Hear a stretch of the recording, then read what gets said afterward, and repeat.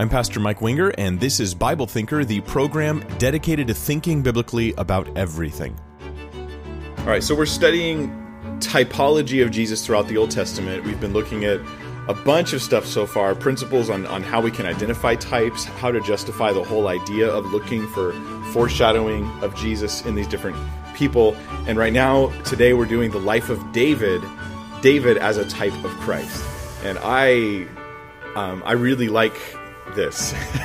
I really love David as a type of Christ, and I think that he's a type in more than one way in the Old Testament. So I'm going to get as far as I can today. There's lots and lots of content. I hope that I can cover a good amount of it, and it's a real blessing to you. I was debating whether or not to do this in 2 studies. I'm going to try and do it in one and cram it in there. But the first question is, why should I think David is a type of Christ in the first place? Like, why should I consider this as an option? So far, I've mostly been looking at types where the New Testament, in fact, pretty much only looking at types where the New Testament sort of gives us, this is a type of Christ. You know, this is a foreshadowing of Jesus. Then we go back and analyze that image to get a better picture of it. And that's sort of the case with David. David is not clearly identified as a type in the New Testament in the sense where the New Testament says David is a type of Christ. But there are ways in which David is related to Jesus. So let me give you some examples. So the question is specifically, where in the New Testament does the Bible connect David and Jesus in some kind of typological sense, some foreshadowing sense? Well, Matthew 1, verse 1. That's actually the first verse we'll go to. Matthew 1:1. Remember how, as you're on your way there, remember how Jesus was like Moses in the sense that he was a prophet like unto Moses? Well, the general idea about the Messiah is that he would also be the king like David. That this is a real legitimate connection. He's the king like David. And so Matthew 1:1, that's why it begins the genealogy of Jesus with this phrase, the book of the genealogy of Jesus Christ, the son of David, the son of Abraham. So he's the son of David, the son of Abraham, specifically those two people. And then he's going to unpack that genealogy in greater detail, but he mentioned specifically Abraham, so he's a descendant of Abraham, he's a Jew, and also he is the son of David. Then Matthew 1, verse 6, it's talking about like the genealogy, just giving a list of people related to Jesus. It says, and Jesse begot David the king. David the king begot Solomon by her who had been the wife of Uriah. So David is the one person in the genealogy who's labeled as being the king. To Matthew, this is important. To the Holy Spirit, as he inspires Matthew, this is important, that David is the king. Now, other people in the same line were also kings of Israel. Solomon was a king of Israel, but he's not called the king in the genealogy. So the emphasis is David is the king, even though he wasn't the only king.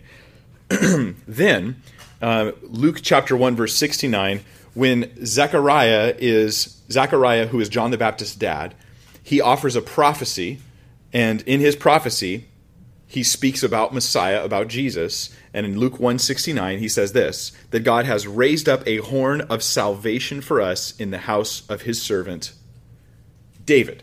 So once again, we're getting a connection between Jesus and David specifically, as being the descendant of David, being the one who was ultimately a king like David. But when he uses this phrase, a horn of salvation for us in the house of his servant David, this connects to Psalm 132, verse 17, which is, and I'll read it to you, this is like a Davidic psalm. It says, there I will make a horn to sprout for David. I have prepared a lamp for my anointed. So there's this descendant of David, this future coming descendant of David, and even Psalm 132 is like, hey, he's still coming. A horn will sprout unto David. And then Zechariah, when Jesus shows up, he's like, Jesus is the horn that sprouts unto David. So he's connected to David specifically in the Bible, but there's a lot more details. So let me give you more, because I'm building a case, hopefully an ironclad case about the connection between David and Jesus. In Matthew 9:27, there's blind men by the side of the road, and when Jesus shows up, they call out to him and they ask for healing. But what they say is really interesting. It says in Matthew 9:27, and as Jesus passed on from there, 2 blind men followed him, crying aloud, have mercy on us, son of David. Why son of David? Son of David is a messianic kingly title. He was the coming king of Israel. Remember, he gets crucified for being the king of Israel. This is the claim. He's the son of David. When Jesus heals a demon, not a demon, excuse me. I paused to breathe, and it made my sentence sound wrong. When Jesus heals a demon-oppressed man who's blind and mute, in Matthew 12:23, it says, and all the people were amazed and said, and here's their response when Jesus heals this guy, can this be the son of David? This is the ultimate messianic king, is the son of David. It's one of the titles of the Messiah. So we go on. In the triumphal entry, in Matthew 21:9, when Jesus enters in a week before his crucifixion, and it says, and crowds, actually a week before his resurrection, really, and the crowds that went before him that followed him were shouting, Hosanna to the Son of David. Blessed is he who comes in the name of the Lord, Hosanna in the highest. So, again, the messianic title is the Son of David, this connection between Messiah and David. Then when Jesus himself speaks on this topic, on who this guy is, in Matthew 22, verses 41 through 46, he has this whole conversation with the Pharisees where sometimes they try to bring trick questions to him, and I love it because it's almost like watching a debate, right? Like they bring a question, then he brings an answer and asks them a question. So here's where he asks them a question, and it's in Matthew 22:41. It says, now while the Pharisees were gathered together, Jesus asked them a question, saying, what do you think about the Christ, the Messiah? Whose son is he? Whose son is he? And they said, the son of David. Obviously, they don't think he's the son of David, like direct biological, like David, but rather they would say son of. The phrase son of could mean grandson, great-great-great-great-great-grandson. You were still the son of that person. They were still called your father, so to speak. So they say the son of David. And he said to them, how is it then that David in the Spirit calls him Lord, saying, and he quotes the Psalms, Psalm 110, the Lord said to my Lord, sit at my right hand until I put your enemies under your feet. The Lord said to my Lord. Jesus then in verse 45 says, if then David calls him Lord, how is he his son? And no one was able to answer him. And he leaves this hanging out there. The idea is that this son of David is also the Lord. Jesus is showing that his identity, while he's the son of David, and he responds to that title, and the scriptures call him that specifically, we're saying there's more to him than merely being that. Interesting, Psalm 110 is actually, that's the psalm Jesus quotes to show that this son of David is also the Lord of David, which means who's David's Lord? Who could he be? And one greater than David, so to speak. But it's Psalm 110 is also that Melchizedek psalm where it says, I've made you a priest forever in the order of Melchizedek, which we talked about several weeks ago. So how many times, I thought I'd look, how many times does Matthew, the Gospel of Matthew, specifically relate Jesus and David together like this? They tie Jesus and David together in some sense. It happens 9 different times. And these are not 9 verses, because in some times it happens in multiple verses, but I just consider that one time. But 9 different occasions, 9 different things going on where Jesus is related to David. So Jesus and David are definitely connected. This is pretty obvious, the concept of him being just like a prophet like unto Moses, he is a king like unto David, so to speak. So this makes a lot of sense out of the Psalms when you think about it. When you go to the book of Psalms, you read like Psalm 22, and David writes a psalm in first person, which appears to be about him, but is ultimately about the Messiah, the son of David, because the two are, one's foreshadowing the other, the two are interlinked. This is why a lot of these psalms, like what they call the imprecatory psalms, that's the fancy term for it, these are the angry, God crush them psalms, where he's just crying out, God, have wrath upon them, I've kept my hands clean, and all this stuff. And they're psalms that make more sense in the mouth of Jesus than they do even in the mouth of David, who wrote them. And so you go, so there's this typological connection between Jesus and David that makes these psalms make even more sense. Psalm 22 is a great example of this, right? Where he says, my God, why have you forsaken me? Why are you so far from the words of my groaning? He talks about his hands and feet being pierced, his blood being poured out, he's dehydrated, all these different symptoms of crucifixion. And so then Jesus quotes this on the cross.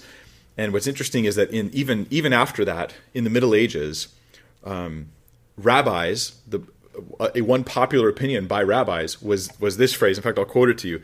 This is what they said about Psalm 22, right? Spoken by David, but somehow really about the Messiah.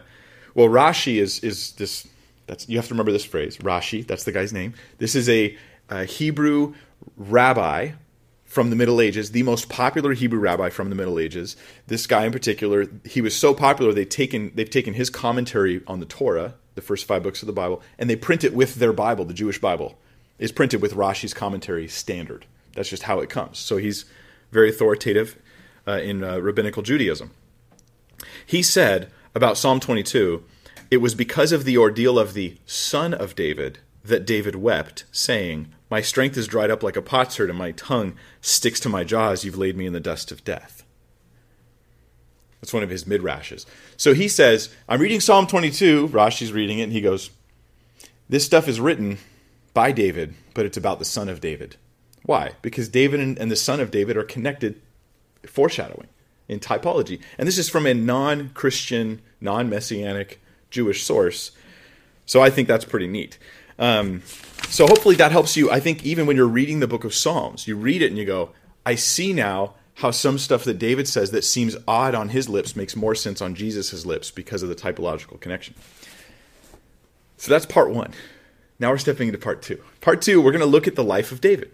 We're just going to look chronologically through his life, kind of survey through the events of David's life, from his anointing as king to his trials and tribulations eventually becoming the king. We'll look at all that and just ask, how is this like Jesus? How do we see Jesus in the life of David? So, 1 Samuel is where we're going to go. So 1 Samuel chapter 16. In verse 1, we have the introduction of really why David comes up at all, right? There's already a king in Israel, and it's a guy named Saul. Saul is the king of the people. He's taller and better looking than everybody else, and he's brought in. He's like the hero figure, the classic hero figure, and God rejects him. So in 1 Samuel 16:1, it says, "The Lord said to Samuel, 'How long will you grieve over Saul, since I have rejected him from being king over Israel? Fill your horn with oil, and go. I will send you to Jesse the Bethlehemite, for I have provided for myself a king among his sons.'" Now, just that phrase, "I've provided for myself a king among his sons," to me is foreshadowing of Christ, because he is ultimately the king, and it is among those sons. It is descendant from David, who came from Jesse. So the anointing, here's how it happens. In verse 2 through 5, we read that he's worried. Samuel, who's the prophet of Israel, he was also a judge of Israel, but his major role was as prophet. He's worried because he goes, if I head over there to anoint a king, guess what? King Saul's not going to like that. You know, kings don't usually like other kings being anointed in their presence. It's not something they usually enjoy. And so he is going to come under the guise of doing something else. So listen to this, because I think there's typological significance. And Samuel said, verse 2 of 1 Samuel 16, "How can I go? If Saul hears it, he'll kill me." And the Lord said, "Take a heifer with you and say, 'I've come to sacrifice to the Lord.'" So he takes a heifer. "And invite Jesse to the sacrifice, and I will show you what you shall do. And you shall anoint for me him whom I declare to you." And Samuel did what the Lord commanded and came to Bethlehem. The elders of the city came to meet him, trembling, and said, "Do you come peaceably?" They're worried, like, are we in trouble? Is this a bad thing or a good thing? And he said, "Peaceably I've come to sacrifice to the Lord. Consecrate yourselves and come with me to the sacrifice." And he consecrated Jesse and his sons and invited them to the sacrifice. So the anointing of the king happens at the same time as a sacrifice. Interestingly enough, to everyone else in Israel, it just looked like a sacrifice. But along with this sacrifice was the secret anointing of the new king. What does that sound like to you? I'm like, that is totally what happens to Christ. Is he comes and he is sacrificed, yet he is King of kings and Lord of lords as a result of this very thing.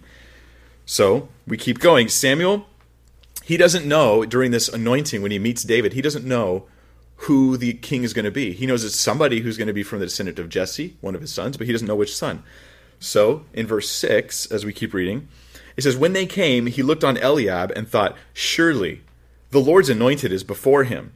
But the Lord said to Samuel, Do not look on his appearance or on the height of his stature, because I rejected him. For the Lord sees not as man sees. Man looks on the outward appearance, but the Lord looks on the heart.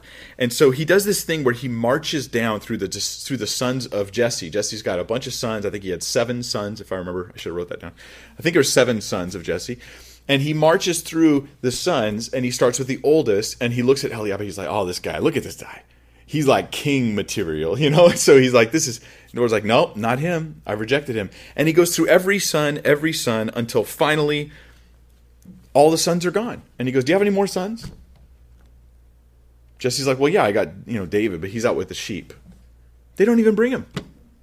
He's left with the sheep. Now, what's interesting is later on, when he goes to the, I'm looking for the verse. It's 1 Samuel 17:20. When David goes to the battle with Goliath, he leaves the sheep, right? And it says in 1 Samuel 17:20, they left a keeper with the sheep, and David went and visited his brothers. Well, hold on. Samuel the prophet shows up. Says Jesse, bring your sons to the sacrifice. Consecrate yourselves. He doesn't even leave a keeper with the sheep. David just stays there alone. David, whatever's going on, you don't need to be there. It just sounds like he's like not cared for, like he's despised or something. Like just imagine this. You have the most famous guy in the country coming over to your house, invites you and your sons specifically, and you leave one of them in the field with the sheep. But later on, when cheese and bread and food needs to be brought to the front lines, you have a keeper then, and you send your son. So it seems to me that that he was despised in a sense, and you might say, well, that's a stretch. But I think that 1 Samuel 17:20 confirms that. Isaiah 53, it says that Jesus was, he grew up, Isaiah 53 verses 2 and through 3, for he grew up before him like a young plant and like a root out of dry ground. He had no form or majesty that we should look at him, and no beauty that we should desire him. He was despised and rejected by men. So here we have Saul, this great-looking king. Then we've got, okay, new king, he's bad. Eliab, not him, no, not next one, not the next one, not the next one. No, which son? The one that was the youngest, the one that was the smallest, so to speak, and despised. Or at least despised, at least in a foreshadowing sense, if not in some fuller sense. It also is interesting to me that Samuel shows up, I'm going to anoint the new king, and he shows up going, and I don't know who it is. Do you get the idea that Samuel's in the dark? Samuel knows there's a new king coming.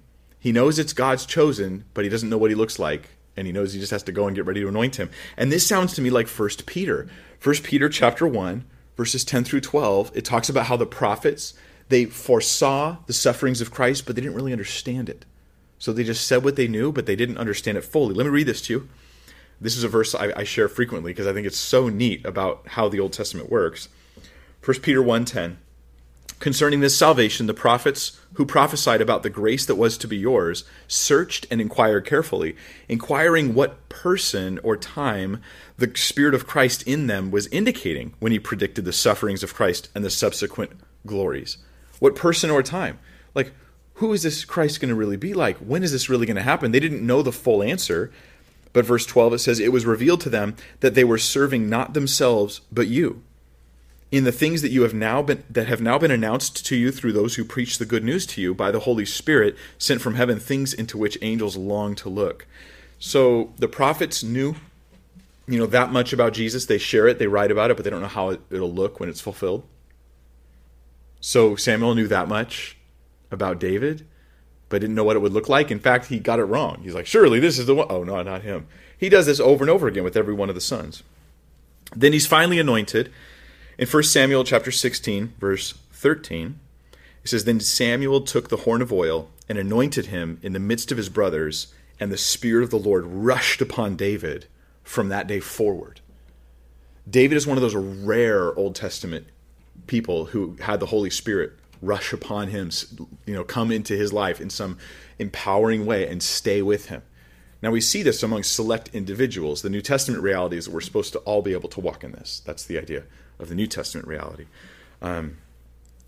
But this anointing, at the anointing, the Holy Spirit rushes upon him. This relates to Christ. Christ, he comes and he's baptized by John the Baptist, and that's the beginning of his ministry, right? At the baptism of John, that's when it all begins. That's the beginning of his ministry. So it's there when he's baptized in Matthew 3:16. It says, "And when Jesus was baptized, immediately he went up from the water, and behold, the heavens were opened to him, and he saw the Spirit of God descending like a dove and coming to rest on him. And behold, a voice from heaven said, 'This is my beloved Son, with whom I am well pleased.'" With whom I am well pleased. So I think what we see here is a connection between the anointing of David and the anointing of Jesus with the Holy Spirit. As you keep reading, David then goes on. The next kind of thing he does in his life is he helps Saul with a harmful spirit from the Lord that was upon Saul. Saul goes through these weird spiritual battles that he experiences, right? After God rejects him, and this sort of evil spirit comes upon him and is basically oppressing him in some sense. David comes and he helps. And how does he help? He plays music. What kind of music did he play? Maybe he was playing some of his psalms. And he's playing and he's singing to the Lord, and that eases the burden that Saul has. And Jesus, after his anointing, he goes out and he's casting out demons, and he's casting out the evil spirits of the people in Israel. And then we start to get this issue of Saul and David like as this counterpoint between the two of them. Saul is the bad king, he's the people's choice, and Jesus, of course, or David, is God's choice and is the good king. And all the other kings of Israel, they're all compared to one guy later on, right? As you read through 1 Kings, through Chronicles, you read through these books, they're all compared to David. Oh, and so was a bad king. He didn't do like David did. So-and-so was a good king. He did like David did. David's like the example, the king in the mind of the Bible as you compare all others to him. And Saul, I don't know, I wonder if there might be, this gets into our eschatology, but I wonder if Saul might have some connection between him and the Antichrist, because he is the king in the eyes of the people who is ultimately rejected by God and who causes problems to the people until they later come to the king who is God's choice. Maybe, but that's a different issue. That's not just about Jesus, that's about eschatology stuff, so let's move on. David was known to the prophet, but not to the king. I think that's interesting too. It was known to the prophet, but not to the king. In fact, it was known just to the prophet, and it was hidden from so many people, and very slowly people started to realize these things over time. Jesus, he was known to the prophet, but not to the king. Whether you're talking about King Herod or you're talking about Caesar, they didn't get it. These things were not revealed to them. Scripture kind of talks about this. God chose to reveal it to the lowly instead of the high. Interesting. Purposely hidden from the king. David's kingship replaces a previously ordained temporary king. Saul, he was ordained. God did call him. He's the anointed of God, right? But he was a temporary king, and then David's to replace him as being like, aha, now we're there. So Jesus, he will eventually be King of Kings, Lord of Lords, and he will take over the world. And though, according to Romans 13, governmental kings, they're ordained by God, yet that's all temporary, and Christ will eventually come and be the one in charge. Romans 13 or 14? Well, if you don't know, then I'm right. So, okay, let's talk about David being a shepherd, because it's not just incidental that David was with the sheep when his brothers all came before Samuel the first time around. So David is known as, not only was he a shepherd, but his shepherding, or him being a shepherd, was like central to his identity. So we're going to look through some verses that talk about this, because Jesus, of course, is the good shepherd. So let's connect these together. Ezekiel 34, verse 23 and 24 is a prophetic statement about the future. It's in Ezekiel. It's written hundreds of years after the time of David, and he's talking about some time, thousands of years beyond then. And in Ezekiel 34:23 it says, "And I will set up over them one shepherd, my servant David, and he shall feed them, and he shall feed them and be their shepherd. And I, the Lord, will be their God, and my servant David shall be prince among them. I am the Lord, I have spoken." So David's identity as David, the shepherd of Israel, he's called this several times in the Bible. But then there's this prophetic statement in Ezekiel about some future David's going to show up, and he'll be the one shepherd for my people. Now, some people interpret this to think, okay, David in the resurrection will be, like maybe during the millennium, he's going to be reigning over the people of Israel. Others say, no, it's the typological connection between Jesus and David is so strong that the Bible says David, and it's just talking about Jesus because he's the king like David. And that may be the case. In John 10, Jesus says this, verse 14 through 16. Now think about this. If you're a Jew, you know Ezekiel 34, right? You know David, my shepherd, one shepherd, and he'll feed them and be their shepherd and all that. In John 10:14, Jesus says, I am the good shepherd. I know my own, and my own know me, just as the Father knows me, and I know the Father, and I lay down my life for the sheep, and I have other sheep that are not of this fold. I must bring them also, and they will listen to my voice. So there will be one flock and one shepherd. And that connects to what it says in Ezekiel 34, that there'll be one flock and one shepherd.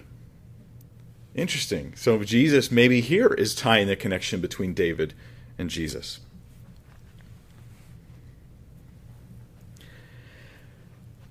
A related passage in 2 Samuel chapter 5, 2 Samuel 5 verses 1 and 2, it says this. Then all the tribes of Israel came to David at Hebron and said, Behold, we are your bone and flesh. In times past, Saul was king over us. When Saul was king over us, it was you who led out and brought in Israel, because he was leading military for Israel. And the Lord said to you, and here's where they tell David about a prophecy they know about David. So we have it preserved here in 2 Samuel 5. So the Lord said to you, you shall be shepherd of my people Israel, and you shall be prince over Israel. So he's the shepherd, prince over Israel. That's David's identity as a shepherd with the sheep. He was a good shepherd who did what? Who laid his life down for the sheep, didn't he? He talks about how there was a bear and a lion, and he went after them and fought them to get his sheep back. He laid his life down for the sheep. And then they refer to him as the shepherd of Israel. In Matthew 2:6, it says, But you, Bethlehem, in the land of Judah, are not the least among the rulers of Judah. Where was Jesse born? Or where did Jesse live and David was born? Bethlehem. So, but you, Bethlehem, in the land of Judah, are not the least among the rulers of Judah, for out of you shall come a ruler. Do you know the rest of this verse? Who will shepherd my people Israel. So the shepherd concept is strong. The shepherding is strong with this one, right? Between David and Jesus, it's important that he's a shepherd. Very interesting. Very interesting stuff. Okay, 1 Samuel 16:13. It says, Then Samuel took the horn of oil and anointed him in the midst of his brothers. And the Spirit of the Lord, I don't know why I'm reading that one again. Psalm 78, verse 70. I don't know why I just copied that down again.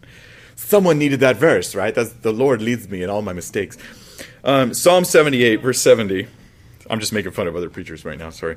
It says, He chose David his servant and took him from the sheepfolds, from following the nursing ewes, and brought him to shepherd Jacob his people, Israel his inheritance. With upright heart, he shepherded them and guided them with his skillful hand. So, bottom line, David is the iconic king of Israel, whom all the other kings are compared to. Tied into that identity as king is that he's the shepherd for Israel.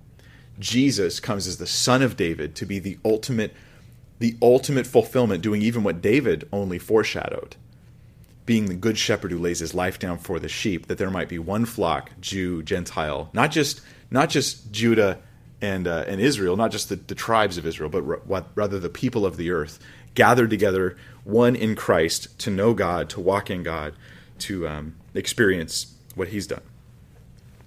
So, let's look at 1 Samuel 17, because I'm not even close to done just yet. David and Goliath. You're very familiar with the story. I could spend the whole time on just this story, but I will not do that. I'm just going to look at some typological things that we find here. So David and Goliath, 1 Samuel 17. The backstory here is that the Philistines, who are like the constant enemies of Israel at the time, they're gathered together and their army is on one hill or mountain on one side. There's a valley in between and nobody's there pretty much. On the other hill or mountain, we have the army of Israel. So you got two armies on the mountains. In the middle is the valley. Basically, if you come down to the valley to fight, you got the low ground, and we know how that works for Anakin Skywalker. It's like, don't even do it, man. You've lost. They've got the high ground. Just stop. Annie, don't. And yet this is kind of like they're sort of locked in arms, and they don't. Neither army wants to charge the other army because it's just unwise.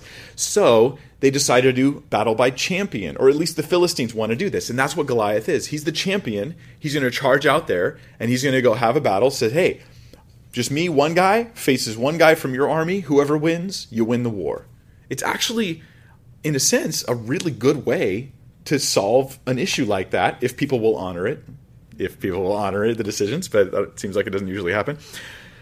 So Goliath goes out, he's going to do battle by champion, and that's in 1 Samuel 17:4. It says, and there came out from the camp of the Philistines a champion named Goliath of Gath, whose height was 6 cubits and a span. The Hebrew for champion, like the word itself, literally means a man between the two. Isn't that interesting? The word for champion there, it means a man between the two. So I'm going to be like, here's my army, there's your army. I'm going to stand between the two, and I'll be the champion to represent my people. Bring out your champion to represent you. Meaning that the whole context setting this up is one man to represent all the people. What does that sound like to you? One man to represent all the people, to fight one battle to win the whole war. That's Jesus.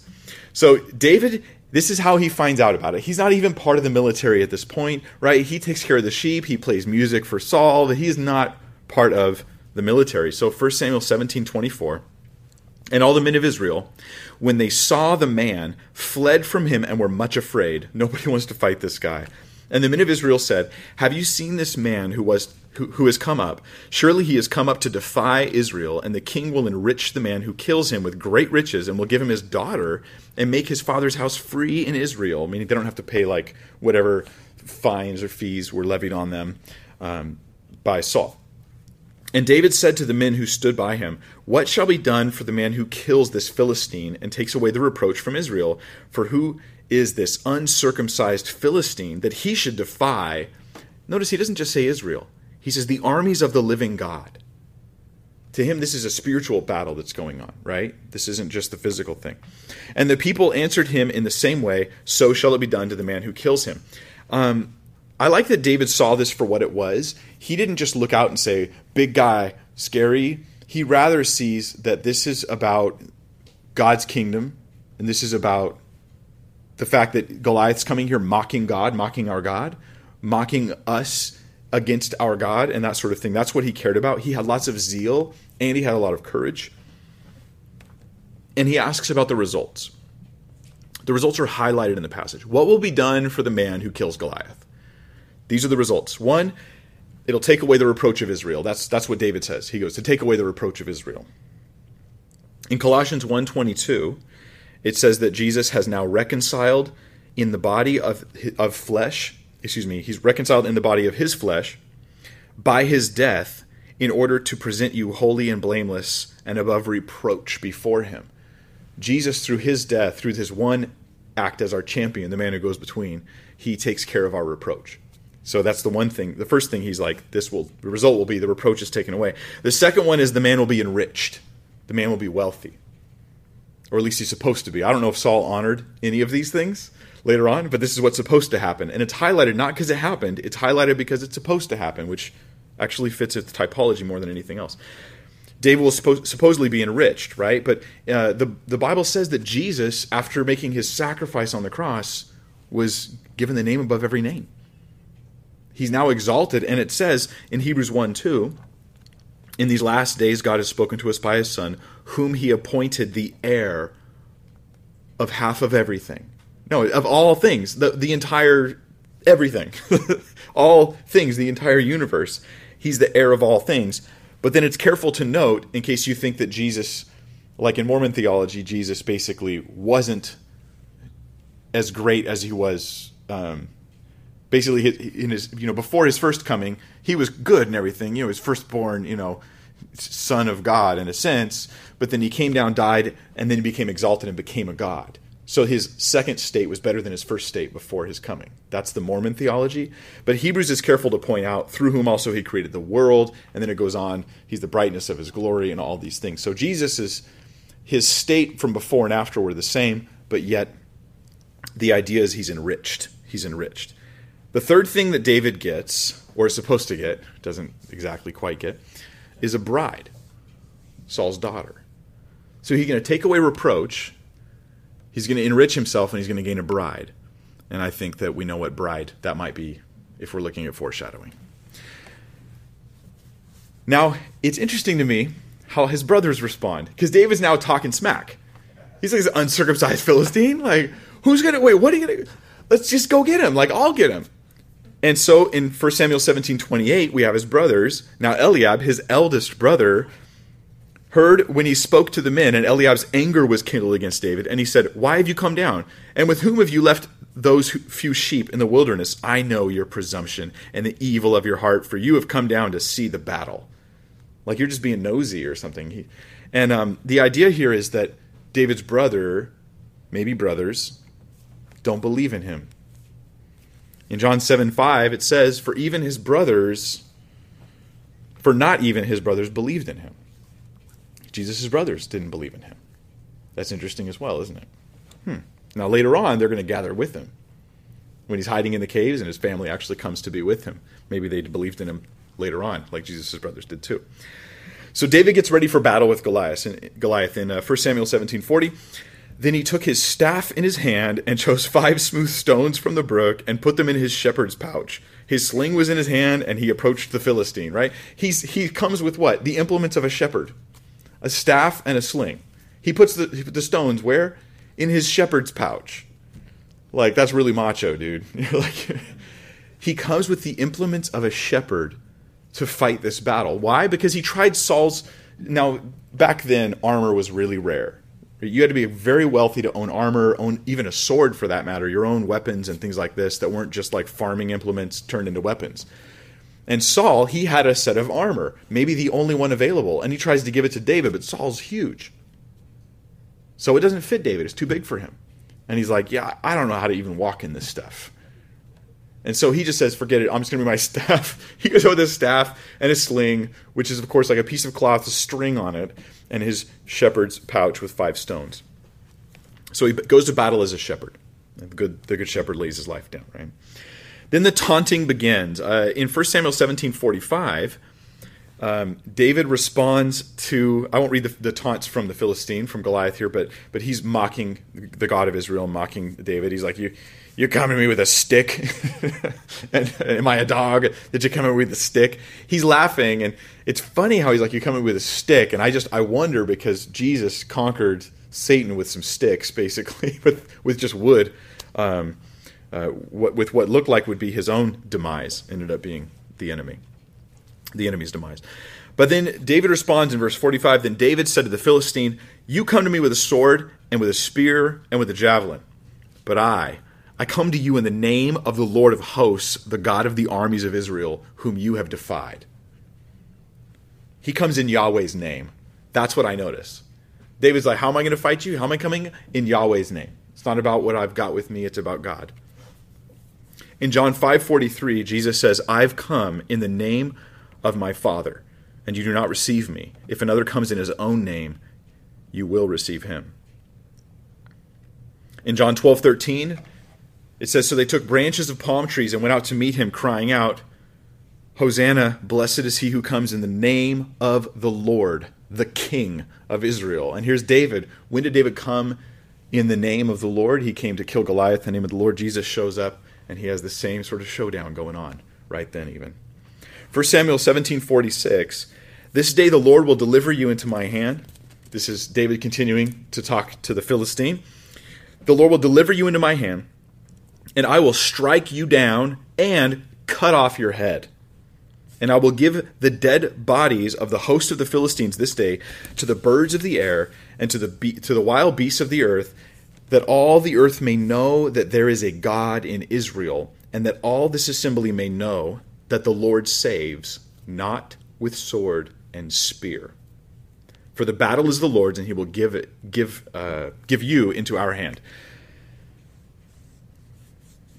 The meaning of this victory that David has with Goliath is given to us by David's own words. He's like, the point of this is so that they'll know God's not going to save us with sword and spear. That there's an unconventional salvation for the people. That's the idea. an unexpected method of victory. Then there's the battle in verse 48, which connects to Jesus. I don't think I need to make the connections all of them for you. I think you see it. Verse 48, it says, when the Philistines arose and came and drew near to meet David, the Philistine singular, just Goliath, David ran quickly toward the battle line to meet the Philistine. And David put his hand in his bag and took out a stone and slung it and struck the Philistine on his forehead. The stone sank into his forehead, and he fell on his face to the ground. So David prevailed over the Philistine with a sling and with a stone, and struck the Philistine and killed him. There was no sword in the hand of David. Then David ran and stood over the Philistine, took his sword, took the Philistine's sword, Goliath's sword, and drew it out of its sheath and killed him and cut off his head with it. When the Philistines saw that their champion was dead, they fled. Interestingly, the way this all happened, he's defeated with a stone. Now, we've already done this, so I won't do it again, but the connection, there's multiple connections between stones and Jesus in the Bible.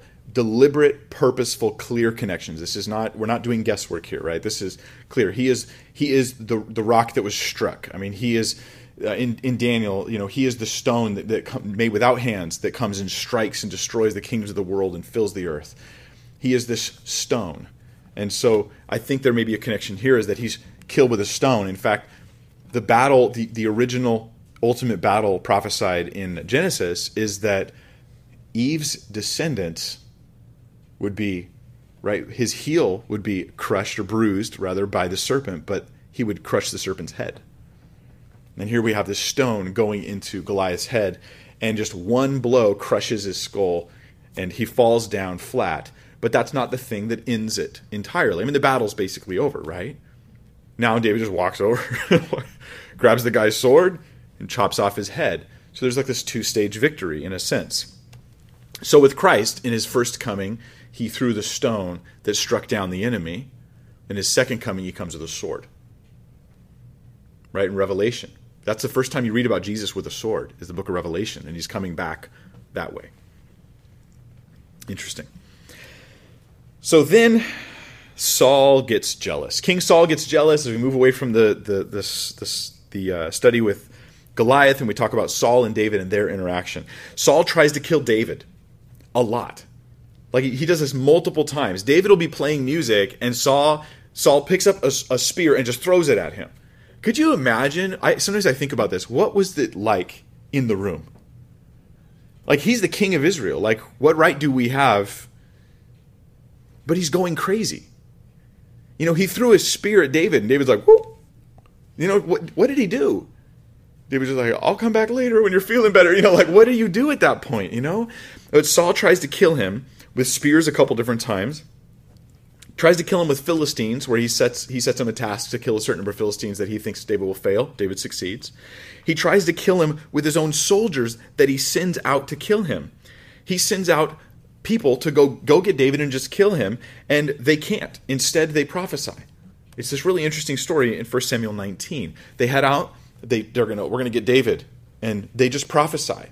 What did they prophesy? I don't know. Maybe it was about Jesus. Maybe it was about David being the future king.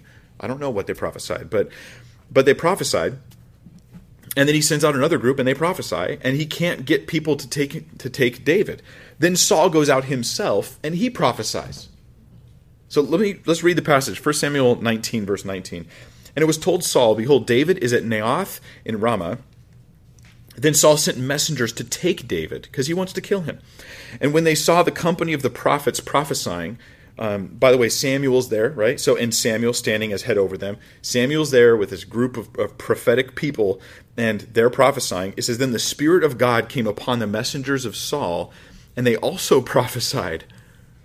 When it was told Saul, he sent other messengers, and they also prophesied. And Saul sent messengers again the third time, and they also prophesied. In other words, they can't take him down because God intervenes when they try to take him. Verse 22, then he himself went to Ramah and came to the great well that is in Seku. And he asked, where are Samuel and David? And one said, behold, they are at Naioth in Ramah.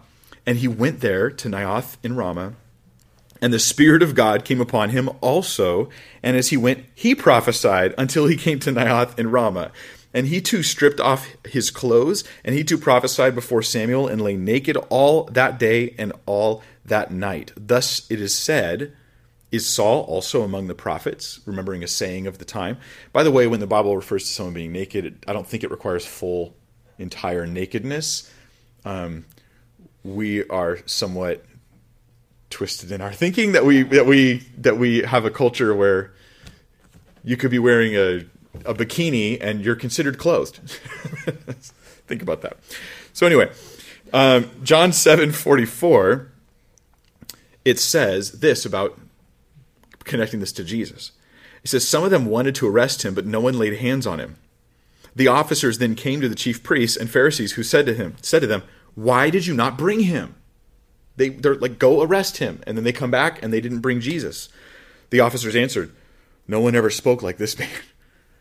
They're like, we just couldn't do it. No one's ever talked like this guy.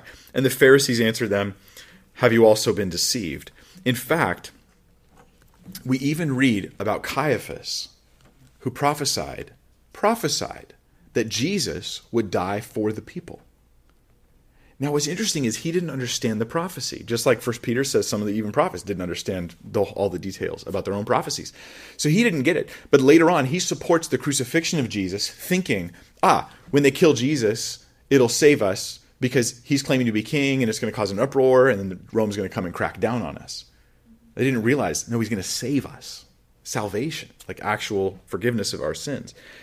And so he too, like Saul, who's trying to kill David, Caiaphas trying to kill Jesus, prophesies about him. Isn't that interesting? So the rightful future king is persecuted and rejected by the authority who's supposed to be pointing to him, but they're more concerned about their own power and reputation. It's just like Jesus. In John 11:48, I'll read the passage to you. It says, if we let him go on like this, everyone will believe in him, and the Romans will come and take away both our place and our nation.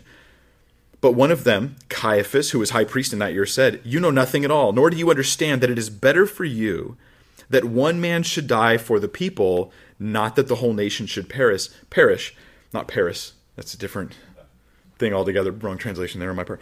He did not say this of his own accord, but being high priest that year, he prophesied that Jesus would die for the nation, and not for the nation only, but also to gather into one the children of God who were scattered abroad.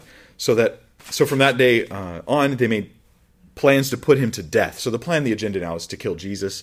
It really is like Saul. He knows stuff about David. He knows, you'll read later, he knows that David's going to be the next king. But he plots against him anyways. Okay, then David, next thing he does that's worth of interest to us is in chapter 21 of 1 Samuel. He goes to Achish and in Gath, and he pretends to be insane.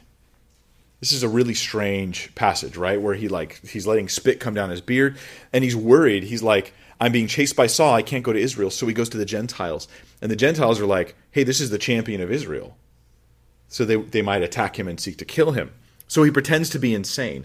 Now, if there's a parallel here, this is a stretch. I fully admit it. Okay, I will be. All my cards are on the table, right? This is a stretch. If there's a parallel here, to me, the parallel is this: is that David was an offense to the Jews, right? And he was foolishness to the Gentiles, and that's what the Bible says about Jesus. We preach Christ crucified, a stumbling block to the Jews and folly to the Gentiles. He literally went and they thought he was crazy, right? To the Gentiles, and to the Jews, the ones in charge, Saul and his group, they were offended by him. His David has slain his 10,000s, and offended by the prophecies made concerning him, offended by the fact that God anointing was on him, so they attacked them. So I think that's pretty interesting. It's pretty interesting. Maybe 60-40 something, maybe 70-30, I don't know.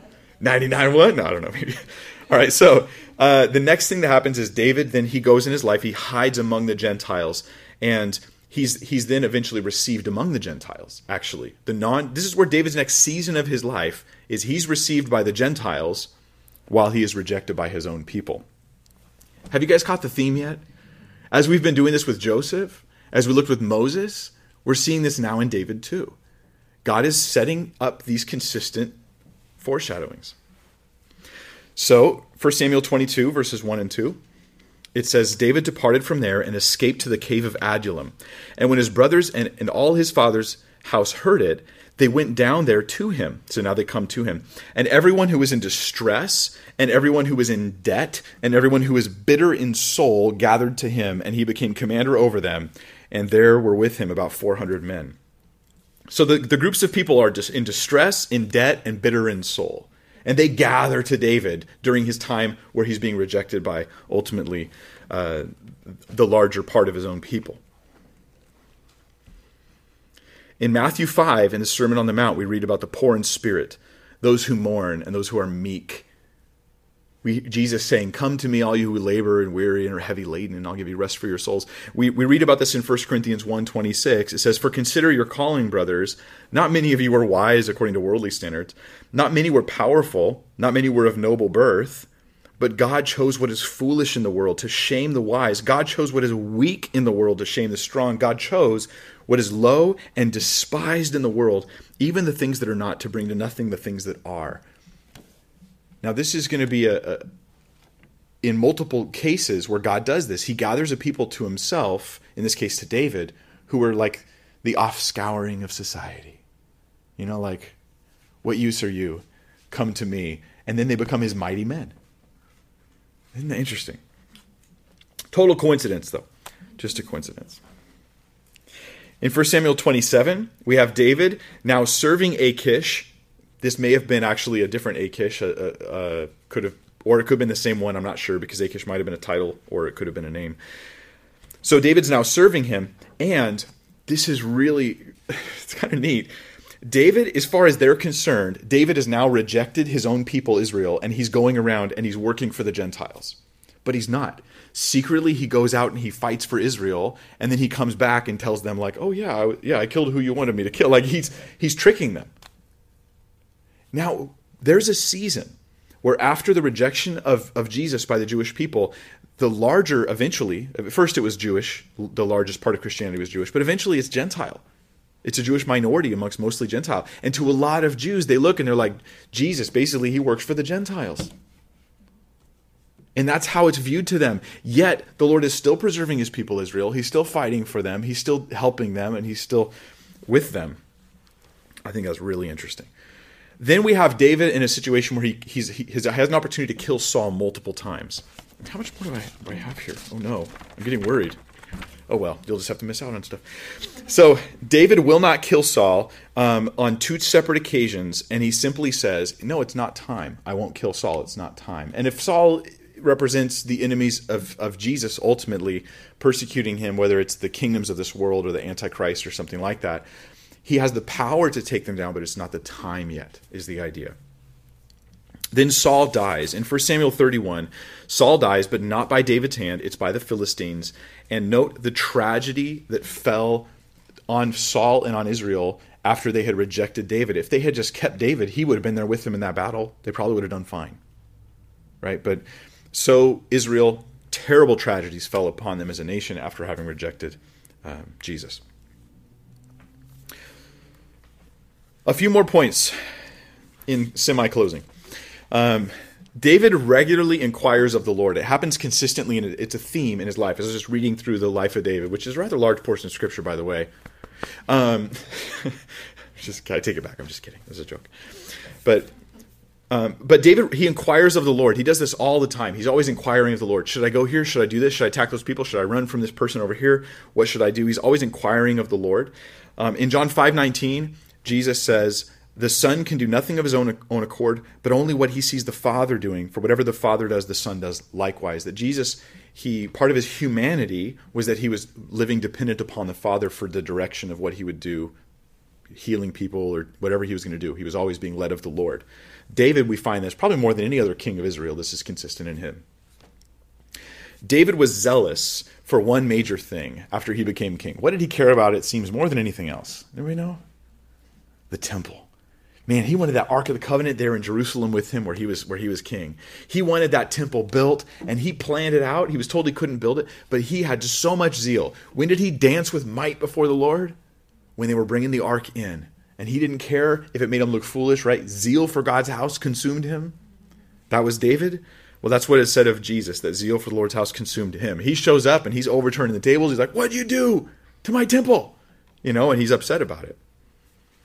He designs the temple, but he's not allowed to build it. And this is where I think Solomon becomes a type of Christ and David becomes a type of the Father.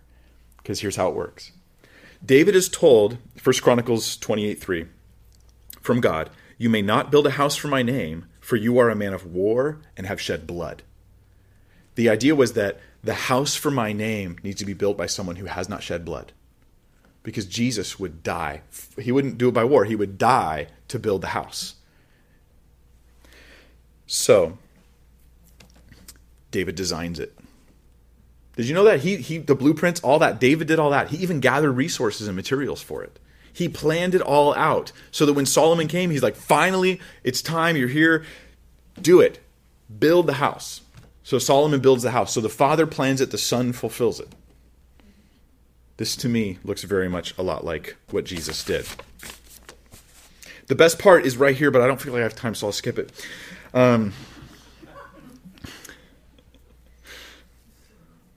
Let's see. I'm skimming through my notes here to see what else I might include. David has a prayer for Solomon, and I feel like it could almost be said about Jesus. And keep in mind, the Davidic promise, the promise God made to David, we've talked about this already, but it was a promise to David about his future son. It was specifically directed to Solomon, but the words work even better for Jesus. It's one of those foreshadowing things.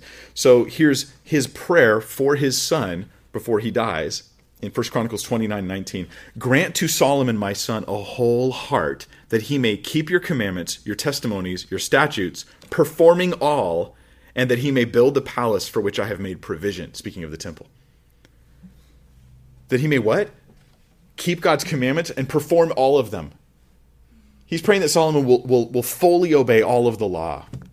Jesus shows up and he's like, what? I did not come to destroy the law or the prophets, but to fulfill. These words make more sense with Jesus than they do with Solomon. And of course, he built the house. He says to them, destroy this temple, and in 3 days I will raise it up. And he's speaking of the temple of his body. And then he makes us his body, the temple of the Holy Spirit. The last thing in David's life I'll mention here is 2 Samuel 24. And here it is at the end of the book of 2 Samuel. And it's the last thing it really says about him. And it's about a plague. The story's interesting. When you take 2 Samuel and Chronicles, and you take the two passages, put them together, what you get is this. Israel is in sin, and then God divinely orchestrates. I won't get into all the whole sovereignty issues that are related to this, but God divinely orchestrates that David will have a census of Israel, and then God will judge David and Israel through this sin. This census was somehow sinful. He shouldn't have done it. So David, he then does the census, and then a plague enters the land. And thousands are dying because of this plague. And then there's this vision of this angel who the plague stops. It's an angel actually slaying people. And the angel stops, and he stops there in Jerusalem at Araunah's threshing floor. We get two different names for this guy, depending probably on just different ways of pronouncing his name in Chronicles and Samuel. But there he is at the threshing floor of Araunah, right? And David's like, okay, the angel had stopped there, like waiting. And David goes out now on behalf of Israel, and he makes sacrifices. Right there on the spot, he makes a bunch of sacrifice. And the sacrifice stops the plague, even though it was supposed to continue. It stops the plague.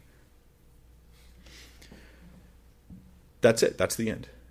The last thing David does in 2 Samuel is intercede for the people, make a sacrifice, and stop the plague of death. And where did he do it? Araunah's threshing floor. You know what they did there later on? When Solomon built the temple, you know where he built it? Right where David had done his sacrifice. Right there in Jerusalem, Araunah's threshing floor, also known as Mount Moriah, where Abraham had offered Isaac. Right where the temple is. Foreshadowing? Yes, I think so. I think we are pretty safe to say that. I think that there's all these different elements in the life of David, and there's probably more that I didn't even notice and don't know about, and I'm happy to find out about more in the future. But yeah, just neat stuff. Now, one thing I'll tell you to announce, I'd like to do, and I don't know if I'll get to it next week or if it's going to be a couple weeks out. As I do this study on typology, I get worried that people would misuse this, because you can totally abuse typology. You may not think I am, but I'm being very careful and very thoughtful in how I present it and what I do.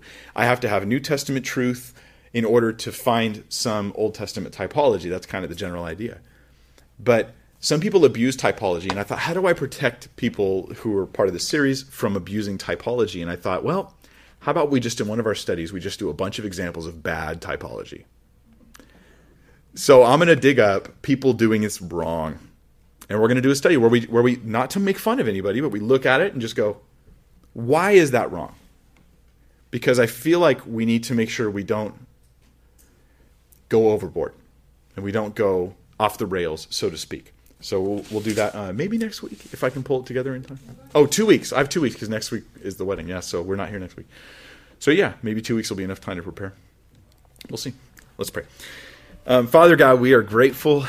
We're grateful, Father, for just the tapestry of Scripture. To see Jesus, it's exciting. It's just exciting to see this stuff.